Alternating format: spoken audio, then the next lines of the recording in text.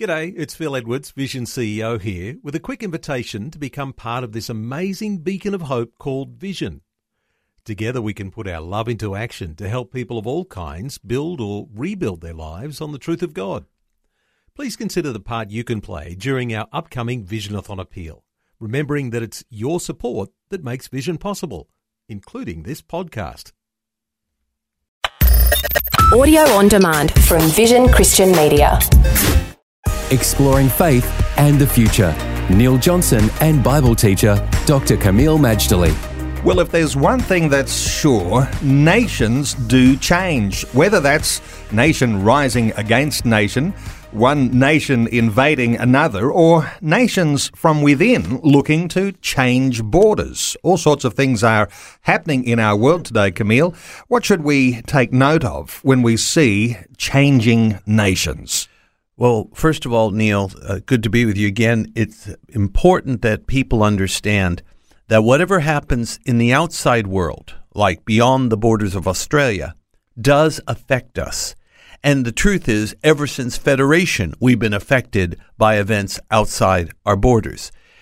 We would do ourselves no favors to just ignore these things and pretend it doesn't affect us or can't be bothered, or I just want to balance my checkbook and have my meal in front of the telly each night. Look, responsible citizens, us cosmopolitan people, which means we're citizens of the world, we need to take notice. What is happening is that nations are quietly rising up against nations. We are having rumblings in Europe that we probably haven't seen since before the Second World War. And there's things we really need to watch.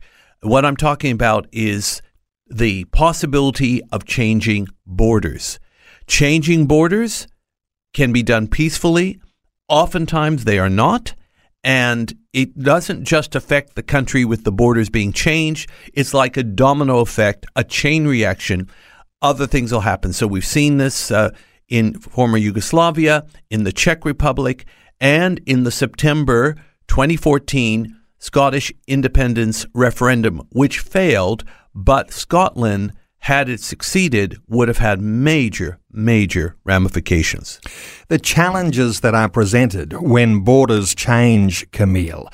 How important is it to be prayerful about these things, given that here we are, sitting in our little neck of the woods, our part of the world, we feel fairly powerless to do anything about the changes that might be happening around us. How important is it to be prayerful in the courts of the Lord? Everything we do should be prayerful, Neil. Everything. Not just our personal life and needs, and even that of our local church. These are great things to pray about, but we need to be outward looking too.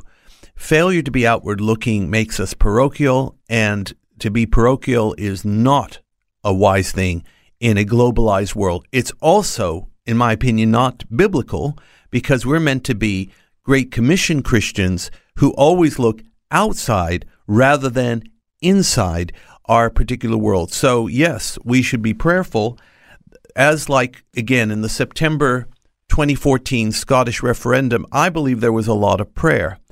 While I think it's important that we try to be as apolitical, or how should we say nonpartisan, that's probably a better term, recognizing that every side has their argument. But at the end of the day, if God's will is not done, we're in trouble. And the only way, in my estimation, to have God's will done is to both, as Young E. Cho famously once said, pray and obey. Faith and the Future with Neil Johnson and Dr. Kameel Majdali from Teach All Nations. For more from Dr. Majdali, including books and DVDs on prophecy, Bible commentaries, plus today's and other episodes of Faith and the Future, go to vision.org.au. Thanks for taking time to listen to this audio on demand from Vision Christian Media. To find out more about us, go to vision.org.au.